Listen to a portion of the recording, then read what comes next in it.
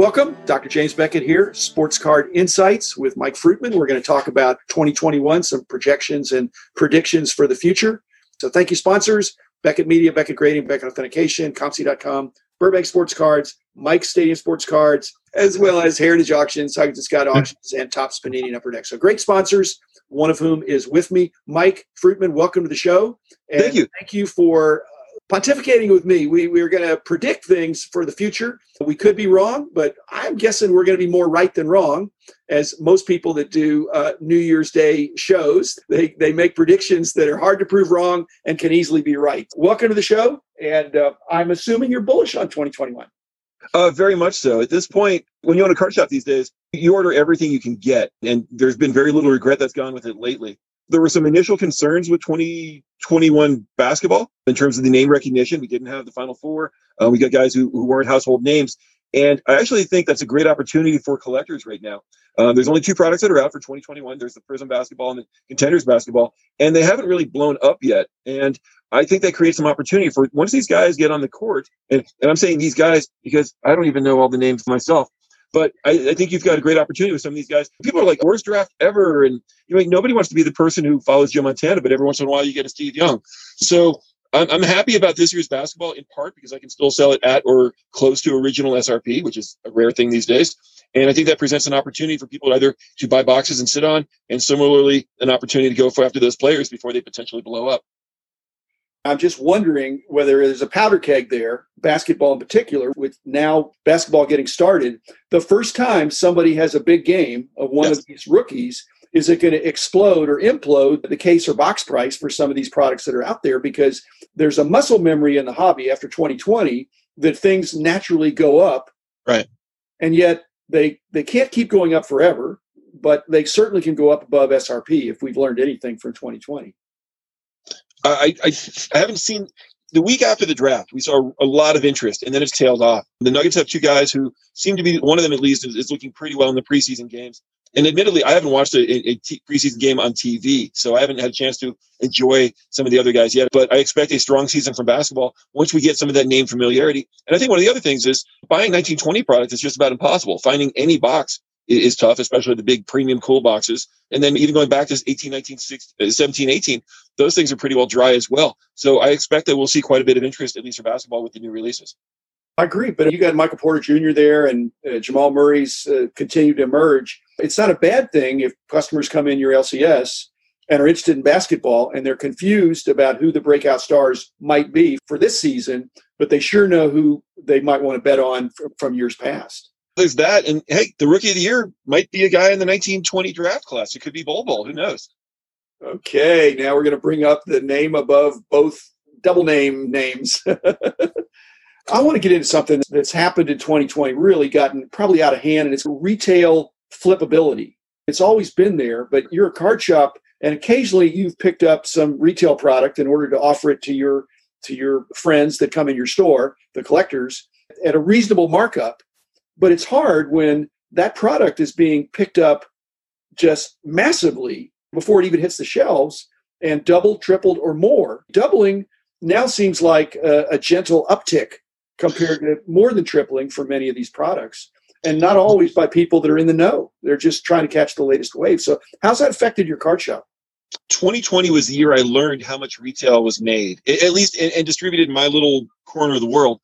I became aware of how much is out there because so much of it got brought to me. We started off and we were buying blasters and megas from people. We weren't even buying the jumbo packs, and we weren't buying hangers. And then, okay, we'll try the hangers because those are selling. And then we were buying the fat packs, and we were buying basically at this point anything that gets walked in the store. It's a tightrope of I want to have an affordable box, and I also don't want to be known as a person who's gouging. Like I've got 2020 Prism football on my shelf, the blasters at $79 a box. And I'll show you my checkbook. I paid $60 for them. Now, if I paid $20 for them, then yes, I'm gouging. That's how the hot dogs are made. Literally, I paid $60 and I've got them at $79. So we've got a lot of flippers who are bringing us product. And one of them in particular, I asked him, I said, why are you dealing with me? And I didn't want him to change or anything, but I wanted to gain a better understanding. And he was talking about the complexities of selling on eBay, where he was getting boxes back with 91 Fleer and other things in there for the Indiana Jones weight. I've got to make it weigh the same amount. And he was getting boxes back from people and having to give refunds left and right. He said, look, I'm going to get about the same amount of money from you, and I don't have to ship it, and I don't have to deal with the refunds and all the issues that go with it. So we've got 3 guys who bring us retail on a very regular basis, and we've stocked our shelves when possible with it as much as possible. I frame your dilemma differently. I think there's wholesale and there's retail. And wholesale, you try to buy as cheaply as you can based on quantity and availability and all that. And retail, it ought to be what the traffic bears. So I can't see somebody gouging who is selling retail at retail prices.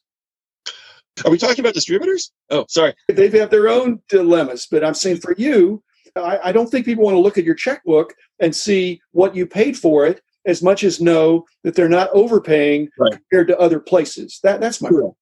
Absolutely. And I try to be in line. I don't reset every time. I'm paying $60 on Prism blasters right now, and I've paid that for certainly a week, if not more. And you know what? We probably do need to do a reset to make sure that 79 is still the correct number. I feel it's the correct number because it's still getting bought like crazy, and nobody's yelling at me any more than is appropriate. It's nice to have something that's affordable this year to replace the gap of anything from $79 to $300 is the Bermuda Triangle. There's nothing there. It should be Phoenix. It should be XR. It should be Absolute. And I can run down the litany of great products that Panini makes that would normally fill that void. It's football season, so I'm just thinking football. At least in baseball, we've got products like Stadium Club and Archives that are filling that void. There was an equilibrium in 2019. You were there, 2018, 2017. All those prior years, there was an equilibrium between sales in the LCSs and the sales in card shows and other venues. But in 2020, that equilibrium was disturbed, because there wasn't things going on in the field, or people weren't sports gambling or fantasy. And so, and LCSs were restricted in some ways, but there weren't any shows at all in many venues. So how do you see that recalibrating for 2021? Do you think card shops are going to be a beneficiary of the new normal? I don't see anything to derail that, at least for a while. I get my nose swiped twice a week because I work at Pepsi Center. Ball Arena. And I get swiped, and I basically asked the medic, I said, hey, when should I expect to get a shot? And I told him my age, my health background. He goes, probably June or July. Yeah. So until the whole herd immunity or until everybody gets their shot, I don't know that we see any changes for that. The nice thing about it is it's lining up with the national in terms of a shift. We do card shows at our store, and I have not given a thought to it until everybody basically gets a shot.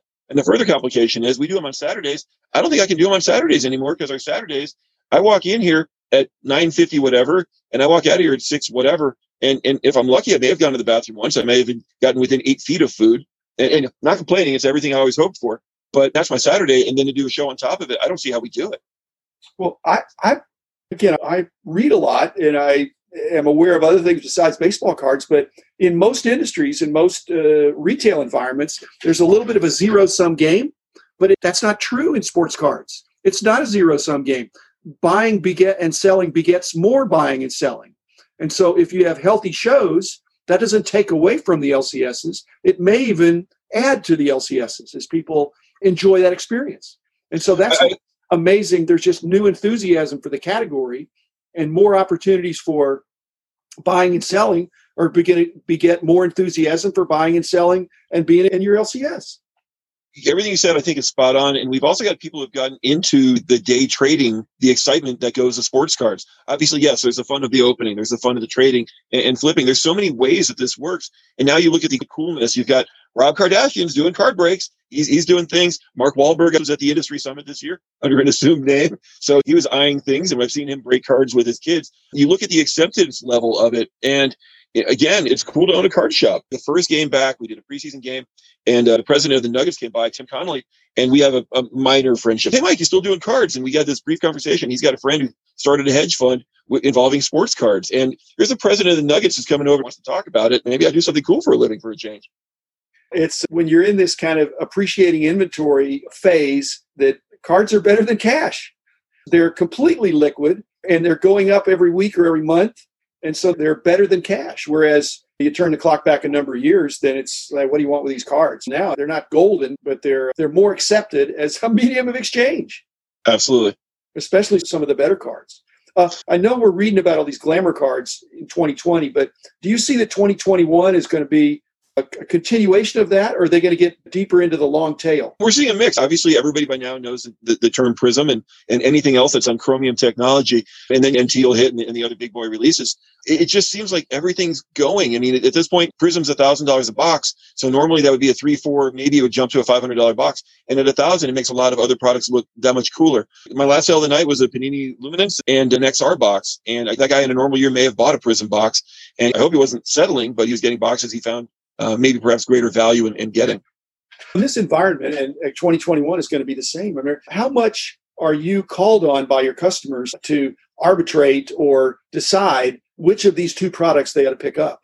Are you put in that Solomonic situation very often that you've got to decide which one they should take if they're not going to take both? I always try to leave it up there, and I give the upsides, and I'll give the downsides to products. Like this. Right now, Panini Prism basketball is flying, but I want to make sure everybody knows that they're in the collegiate or international uniforms.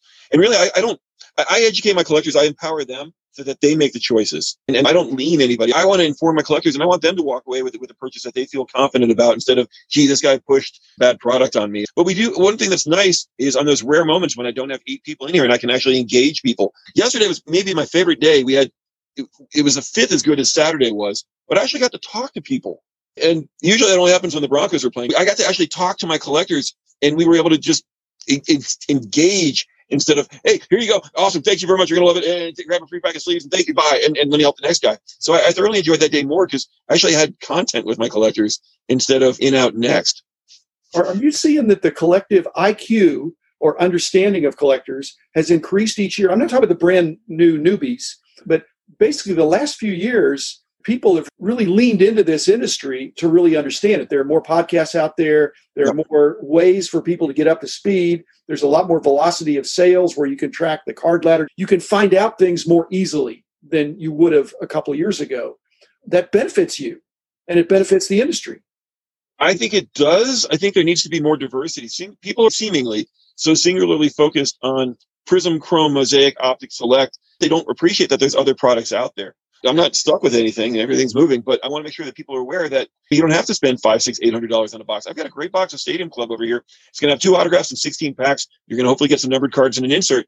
And I want people to be aware of that product as well. I want people to become more aware. And here, one of the great long-term things about this for card shops and the hobby in general is people have had their taste of sports cards, and it's easier to come back to this. So we've got kids who are coming in who are into it, and after high school, maybe we'll see them again.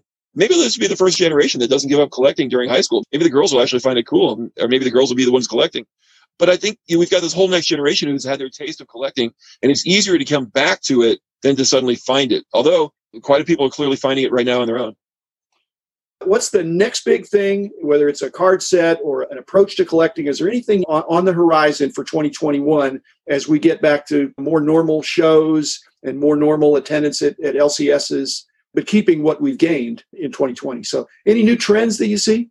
I'd love to point out something specific. I guess I just need to wait until Gary Vee says what's going to be next so we can all experience the next. It's my hope that we see more of the same, that we see more educated collectors, that we see more people who hopefully they get past the dollar value of what everything is worth and appreciate the enjoyment of collecting, where they get back to my first pack in 78, where we're seeing more next generation parents bringing in their kids. I know this isn't the answer to your question in terms of what to expect as the next trend. It's more of my hope of what we see. We're seeing it now. We're seeing so many people who are coming in who've gotten cards for Christmas, and hopefully we just see more of the same. Maybe with some more affordable boxes. Sorry, I can't tell you what the next hot insert's going to be. But let me tell you what I hope it is. Just like in our culture, we are wired, not necessarily from birth, but from early on in life to have certain presuppositions and first impressions about people and about things. And it's based on our upbringing and all that stuff. I'm hoping that in 2021, our culture, as well as sports cards, looks at things and takes a second look. It doesn't just think that's junk or that's no good, and think, that's my initial perception, but I want to dig a little deeper to see, is there some buried treasure in there? Is this something that's overpriced or is it underpriced? And so thinking a little bit more deeply about it would be my hope. And I think those are the collectors you want to interact with that are in your store, trying to figure out what's the next hot thing, but really trying to evaluate it and use their own good brains and knowledge of the sport and all that. So thanks, Mike. We're ready for 2021, and I know you are, and I'm dying to get up to Aurora. in 2021. That'll be my goal. So thanks, everybody. Thanks, Mike Fruitman. Be back again tomorrow with another episode to talk about what's great about our hobby and how it's going to be even greater in 2021. So thanks, and see you tomorrow.